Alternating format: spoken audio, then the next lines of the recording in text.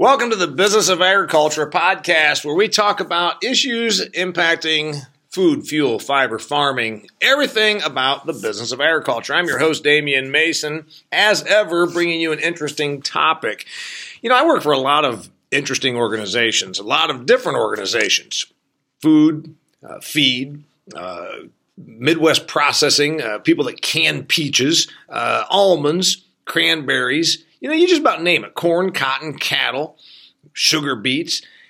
One thing I haven't talked a lot about, though, is the organizations that are cooperatives. That's right. Something that's been serving rural America for a long, long time. Cooperative system. I'm a member of a cooperative, which continues to get conglomerated as a cooperative, and I've spoken to a number of different cooperatives over the years. So today we're going to talk about the cooperative system, what it does for the business of agriculture, its history, its current situation, what's happening in the land of cooperatives, and then the future. So that's what we're talking about today. If you're an agricultural person, you're going to pick up a couple of business ideas, a couple of business points. You're also going to learn a little history about something that I think has been pretty vital to the rural landscape, and that, of course, is the cooperative system. Just today, I worked for the Farmers Co-op Society. They are a large Northwest Iowa, Southeast South Dakota, Northeast Nebraska, I suppose, cooperative. They had their annual meeting. I was a speaker. I talked about ag issues, the business of agriculture. And with me now is the general manager. He's been with this outfit for 42 years. Think about that. Some of you out there saying, 42? I'm 27. Exactly. 42 years this guy has been with the Farmers Co-op Society. They're a large cooperative. I think I counted 11 branches, 11 locations, but he's going to tell me. I was just sitting through the presentation trying to go through all the this and the that. So we're going to talk about the history, the background, the purpose, the future, the today of the cooperative system. My friend Stan Feekes, General Manager of Farmers Co-op Society, please say hello to the listeners. Hello, listeners. Hopefully we can give you some information today that is interest for you. You can absolutely give us some interest, and I appreciate you being so candid with us. By the way, Stan's one of these Dutch guys, so he's brilliantly talented. He's run this organization very effectively, and he's kind of funny. But you won't probably get that unless I really pry it out of him. Okay, Stan, answer me this. 42 years. Give me a little background. You've obviously learned about the co-op system. Well, yeah, I've started out going to college, worked part-time at the co-op, sweeping floors, throwing sacks from the ground on up. So it's been a part of my life for a long time. The co-op system, which is typical in a lot of places, the history of our co-op, started back in 1907, and a lot of the co-ops in this area, small-town co-ops, were started by farmers in the area to provide a service and a business for them where they could get fair prices for their grain and sources of products and be able to sell and market their products. I remember my grandpa saying there was 5 elevators in town, and they couldn't trust any of them. So that's why they wanted to start a co-op, so they could hire the managers, the people that work there, and get a fair price, just a fair business, and have a part of the ownership in it. Right. And so if you're listening, probably you are an agricultural person, and also you probably understand the co-op system. But it's important to note that, you know, we as an industry have more cooperatives than many. Farm Credit Services, Farm Credit is a cooperative.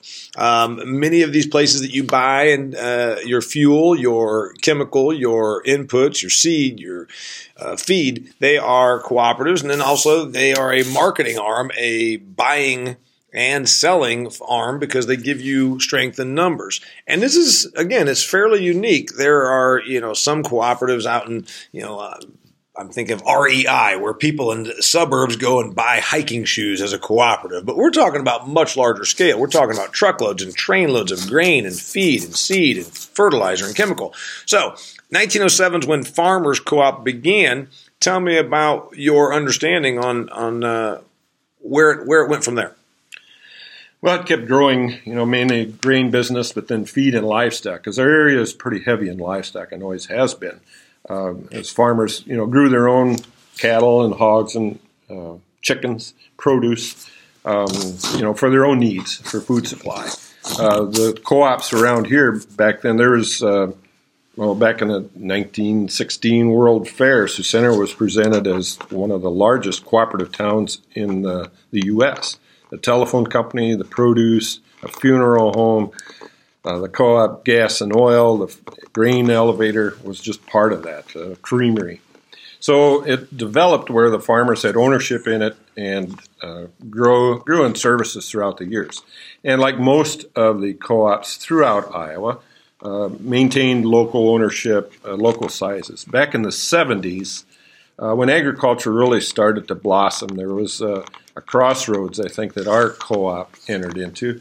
Livestock wasn't something that everybody wanted to do. They were losing sometimes money at it. It was hard work. It was easier to be a grain farmer when grain prices were good. It was a lot easier to raise your crops, go south in the wintertime. Wait a minute. Now, if you are just a younger person, you're saying, what's this guy talking about? Okay, so we're sitting in Sioux Center, Iowa, and remember, that's northwest Iowa, and I'm from northeast Indiana. So if you're a little green, if you're a little younger, so to speak, and you're saying, what are you talking about? Yes, the 1970s were the last huge run that agriculture had. If you hear your fathers and mothers talking about what happened between 2005 and 2013, imagine that on an even possibly grander scale in the 1970s. Earl Butt said plant from fence row to fence row. Back in those days in the Midwest, we had what we called corn, beans, and Florida farmers. By golly, put the corn and beans in the ground, spray it, cultivate it, harvest it, and then hop in your truck or your Cadillac and drive to Florida. So back to this. 1970s, there was a little adjustment that went on in the world of co-ops here in your part of the world.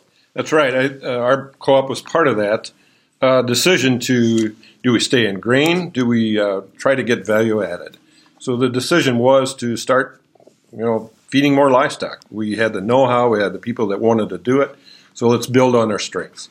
So they did that. They started with a feedlot, custom-fed feedlot where there could be cooperative ownership in it. Just to help the cattle feeder to grow around here. So we started getting larger in feed and making the commitment to make feed and not ship grain for export. So that has grown considerably from the days of the early 70s where we probably were making 50 ton a day to 100 ton a day to we're making 4,000 ton a day. And we feed as many as 1.3 million head of hogs each day. In every business arrangement, the ideal is that you grow with your customers, giving them something of value, and they, of course, return as gracious, wonderful customers. With the co-op system, it's a little different because every customer is not a customer. They are really a member owner. That's right. They're the owner of it, so any profits that we get gets paid back to them through patronage, either cash, dividend each year, or some deferred. We keep deferred into the co-op system, which is how it's built. For capital investment to expand and grow. So that's, like I said, how the system's set up, and the owners have equity in each co-op. So we talked about the history a little bit, the background. So if you're tuning in, you're like, yeah, man, I think, Damien, I enjoy listening to the Business of Agriculture podcast with you because you talk about interesting stuff. You've got everything from manure to GMOs to how to communicate as an advocate. But I didn't know that whole thing about the cooperative system. And I would say that if you go around the rural landscape, you're going to see a whole bunch of history and a whole bunch of things that happened because of the cooperative system. Because, as you said, there might have been an elevator that was privately owned, and then there was the one down the road. Nothing against private ownership, but the co-op system thrived because everyone felt as though they were doing business with a place that also returned something to them. That's right. And as the co-ops grew locally, they also went together and made regional co-ops that would provide petroleum, fertilizer products, helped out with marketing and exporting to expand their markets, but also provide more inputs for them. So there's larger regionals, Land O'Lakes, Senex Harvest States, farmland used to be a large regional that were developed from the farm system, just expanding on the philosophy of a co-op. The idea is that you get buying. It's a buying cooperative because you get buying in bulk. It's like Costco with a bunch of different owners with a bunch of benefit that way is the idea, and it's selling as well. That's right.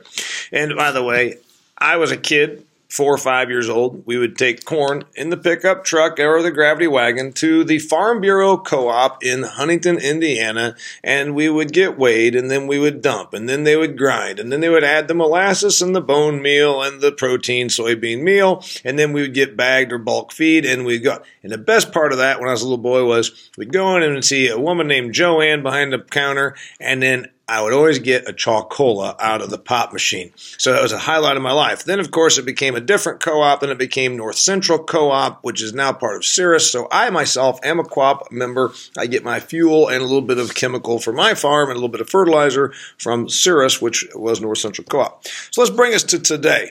Stan, you've been around for 42 years. You've got a ton of wisdom and knowledge. You've seen the cooperative system.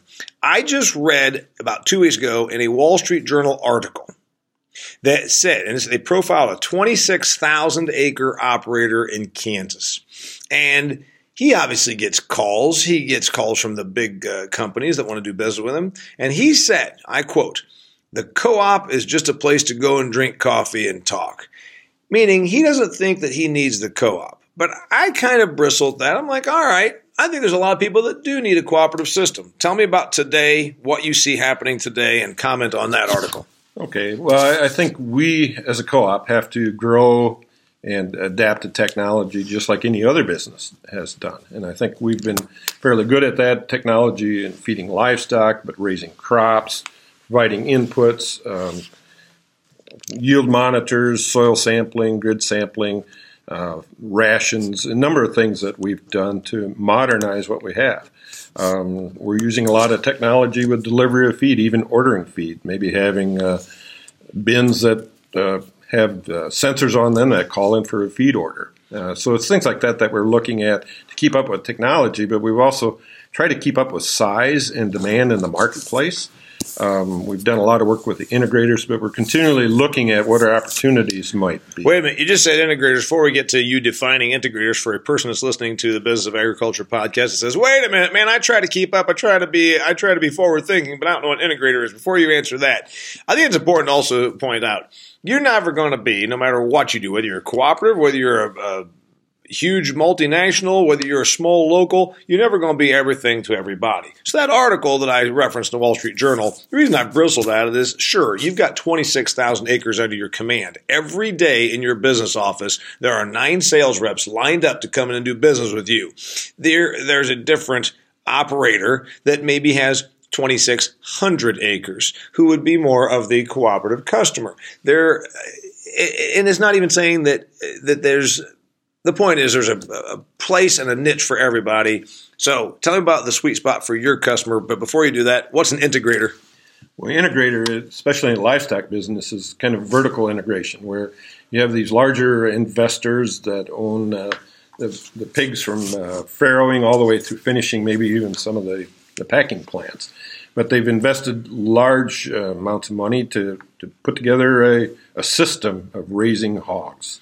Yeah, so they've got a system, and then they also do a contract. So you've got a person that's maybe a co-op member out here in Sioux County, Iowa, that says, I've got 3 barns on a contract with this integrator. I handle the manure. I make sure they get fed. I take care of the pigs, but I don't actually own the pigs. That's right. It's gone to a lot of integrating feeding like that, where the farmer provides the labor, takes care of the manure, knows how to raise the pigs, and does that for somebody else and gets paid for this pig space that he has for this integrator to raise his hogs. And then your role in that is maybe you have a deal directly with the integrator that you provide the feed? We provide the feed. What we have done, too, is find the farmer that's willing to put up a barn and manage the barn, even manage the services ourselves if we need to. So we kind of fit that piece between the integrator and the grower that's out here in the country. So you mean sometimes, does a co-op own any of these buildings? We do not own any of the buildings. We've tried to stay out of that. We just facilitate the farmer and the end product, the integrator. You're pretty up with it. I think the main thing in every business, in the business of agriculture, is that you are keeping up with what you can do to be relevant tomorrow. I talk about reinvention. You know, going out and squawking about, boy, it's not like it used to be. Boy, back in the good old days, as I point out all the time. 24 years I've been in the business of professional talking. I've been in front of every industry, every trade group, 2,000 of these gigs over the last 24 years. And every group I work for says, Boy, I didn't like the old days and the old days, the old days, the old days. And I always point out, these folks that have rose-colored lenses, Stan, would convince you that 20 years ago you showed up at work and customers just came in and threw dollar bills at you. You know what? That only happens in one profession. And even those girls better brace because eventually their economy is going to sag also. Okay, you got your chance to laugh. Stan, let's talk let's talk now. What you saying is what you're doing now to stay up. What do you see? What other opportunities are there for you today in the cooperative system? Well, we've become very good at mass producing pork, beef, so forth in this area. I think the challenges are, and we're starting to see some of this questions, how can we raise non-GMO beef or pork, organic? And so our systems aren't set up to for the niche market like this, but this is something we need to look at. We fortunately have, built a large feed mill, which gives us 4 or 5 other smaller feed mills that now we might be able to take some of those and dedicate them to a niche market of some sort, say non-GMO, because there is some of that raised in this area. There's some demand, and that's apparently growing. So we need to look at what we can do to enhance that and grow with that if it's going to develop. Yeah, I actually believe that my last podcast or two ago that I talked to a guy about GMOs. I think the fear about GMOs is actually going to subside as it becomes more, normal in the marketplace. But there's one thing that will never go away, and that is the next thing. Grass-fed beef or pasture-raised chicken. These are just trends today, and there will be something else down the road. Dannon is building a huge facility in central Ohio that's supposed to be their all-natural yogurt expansion plant, where they're not going to have, allegedly, milk from cows that are fed GMOs, but I think there's a little bit of debate on that. So you've got 6 or 5 plants that do feed mills. You could probably just dedicate one of them to organic corn, and that's maybe an idea. It's an idea, but it's a whole system that has to be developed because you need to raise the corn and soybean meal, and that goes into the feed products.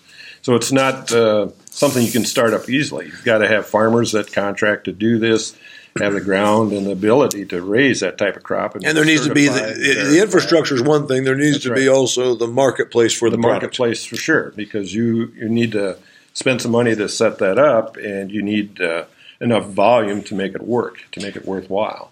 Okay, so besides selling crop inputs, we know you do crop inputs, all your agronomic inputs, and then you got your feed, and you got your seed, etc. Fuel. Is there anything that you think the co-op system can be doing a year from now that it's not doing right now? Well, I think it's definitely investing in what the trends might be in the future and trying to help our customers, our farmers, our owners to address that. Because today we had a few more people coming up interested in what Damien had to say and know that that's a reality. So how do we facilitate that? That's something we and our members have to continue to look at and develop ideas to address that. 40 years ago, you were working for this organization. You're back. You're not going to be here for long. You did announce that they're going to bring in somebody to replace you, which is fine, and you're ready to move on and be retired. What's different today in the business than it was 20, 30 years ago? Besides you said you went to more feed, those kinds of things. What's different otherwise fundamentally? Fundamentally, the labor issue is always a big one for us. Okay.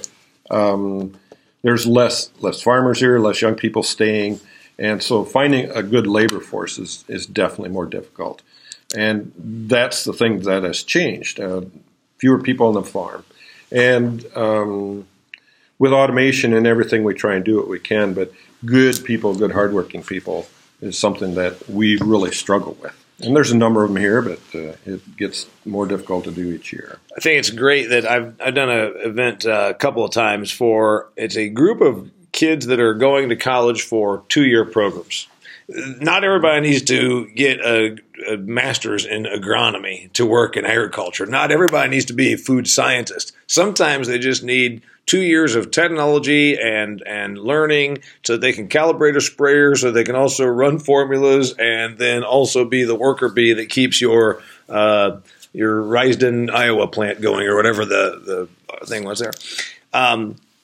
We obviously know that we bring in Hispanic labor for some of these livestock operations. Do you see a day where are their kids working for this co-op a year from now, 10 years from now? Yeah, I would think so. We have a fairly large Hispanic population around here. We would love to tap into that.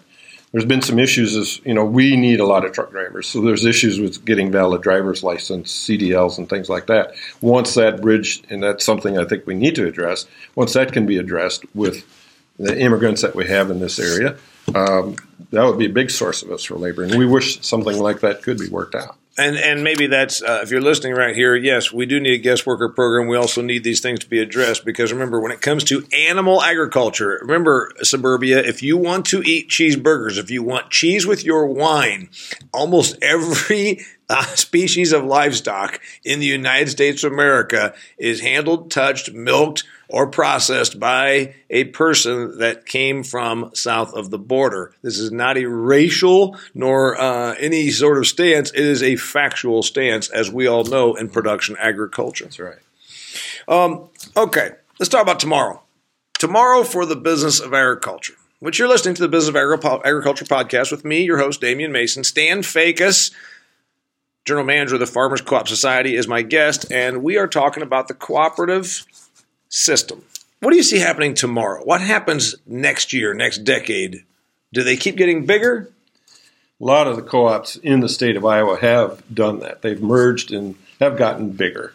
Sometimes it's needed for size, for purchasing, and things like that, and for efficiencies.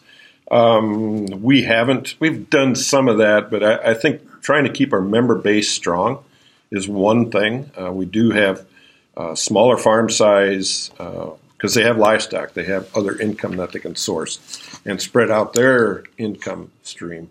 So, yeah, we'll probably looking at neighboring co-ops that do some of the same, that are very similar to us.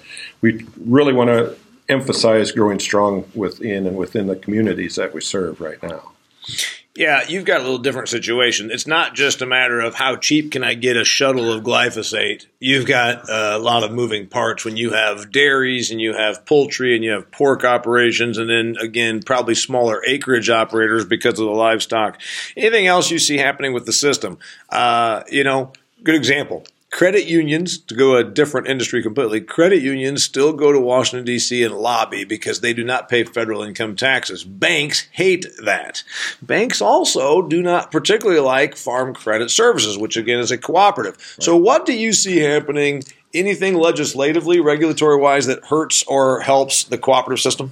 I don't think so. I think the co-op system and the farming industry is pretty well set and established. And their business model is very sound. We pay taxes. The co-ops pay taxes like everybody else. It's just servicing a certain group, its own owners. And I think they'll adapt enough to make that work and to continue. So it's I don't see that changing.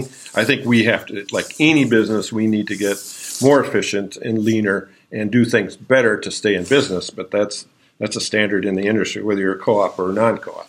All right. Speaking of being leaner to stay in business, and you're, like I said, you're approaching retirement. You've been in the co-op system for 42 years. You're a smart guy. You've done a lot, and right now we're in a little bit of a downturn. You heard me talk about it in my presentation. I believe this is ag normal. I believe this is an ag normal economy. It's not an ag, my God, we're going to all die economy like the 80s presented, or maybe the Great Depression, the late 20s, early 30s presented to the business of agriculture. I say this is a pretty normal ag economy. Yeah, there's a little skinniness. There's a few tight margins over here, but these people are making money over here. I don't think that we really can complain too much. What's your thoughts on the current ag economy? Well, I agree. It's gotten tight. Grain prices are low, but that's why we and our members have livestock. You diversify. You aren't relying just on the grain price. You can turn it over value added through livestock, and that's going to continue. They know how to do it. They work hard. They tighten the belt, and they continue. There's times when livestock prices aren't very good, and you can lose money at that, but you might make it in grain. So they're very resilient and very hard workers, good businessmen, and they weather it. They do what they need to do to survive. Actually, I think that, as you heard my presentation, we forever have thought that trade was a silver bullet for agriculture. We can just keep producing corn and soybeans and wheat and barley, whatever it is, and then find a barge to stick it on and ship it overseas. The reality is, right now in meat, there is a lot of that. We are exporting the heck out of poultry and pork and to some degree more and more beef. China's opening up on beef. That's a good thing because we've got the inputs. And like you said, right here in this part of the world, you have the ability to produce the meat. What else do you see happening? If you're able to give me another thought on ag with your perspective, besides the cooperative system, what do people need to know? Oh, that's a tough question. All right, I'll make it easier on you. One piece of advice, one thought or one lesson, not even, just something from your experience as a general manager of a cooperative in Northwest Iowa for 40 years. You've been with the company. You weren't a general manager the whole time. One lesson, one thing you've learned that you think that everybody could hear right now and they're listening to this about the business of agriculture. All right. Well, I would say always be open for change. Always be looking out for what's new and what's coming out down the road. Not being content where you're at. Always trying to look for what's new so you can adapt because it's not going to stay the same. If you're standing still, you're going to get left behind. So you need to be changing, trying new things. Some will fail, some will be successful. But I'd say keeping an open mind and looking for what the next challenges might be to address. We talked in my presentation about commodity mindset, and I said it's not bad that we in ag produce commodities, but that's not the same thing as having a commodity mindset. Commodity mindset to me just means you show up every day and say, how can I produce the same thing I did yesterday and do it the same way I did it yesterday, and that's not going to get you success tomorrow. Stan Feekes was my guest. His name is spelled F-E-E-K-E-S because he's Dutch, as a bunch of people here in Sioux County, Iowa are. They were my client today. That's the Farmers Co-op Society. I enjoyed being with them. I hope you learned something here on the Business of Agriculture podcast because we talked about an institution that's been around for a long time, since the late 1800s, the cooperative system, which helped build a lot of rural America. I mean, you can say the railroads, and you can say the cooperative system made life and development out here possible. You really can. It's made a lot of industries out here. It made a lot of people successful and livelihoods for the area. So appreciate talking to you today, Damien. Well, we appreciate you having me. You are listening and have listened to the Business of Agriculture podcast. I'm Damian Mason. Please subscribe, listen, join me. Keep up with me on Facebook, on Twitter, on LinkedIn, and we'll do this again. Thanks a lot. You're listening to the Business of Agriculture. Join me again next time. Thanks, Dan. Thank you, Damien.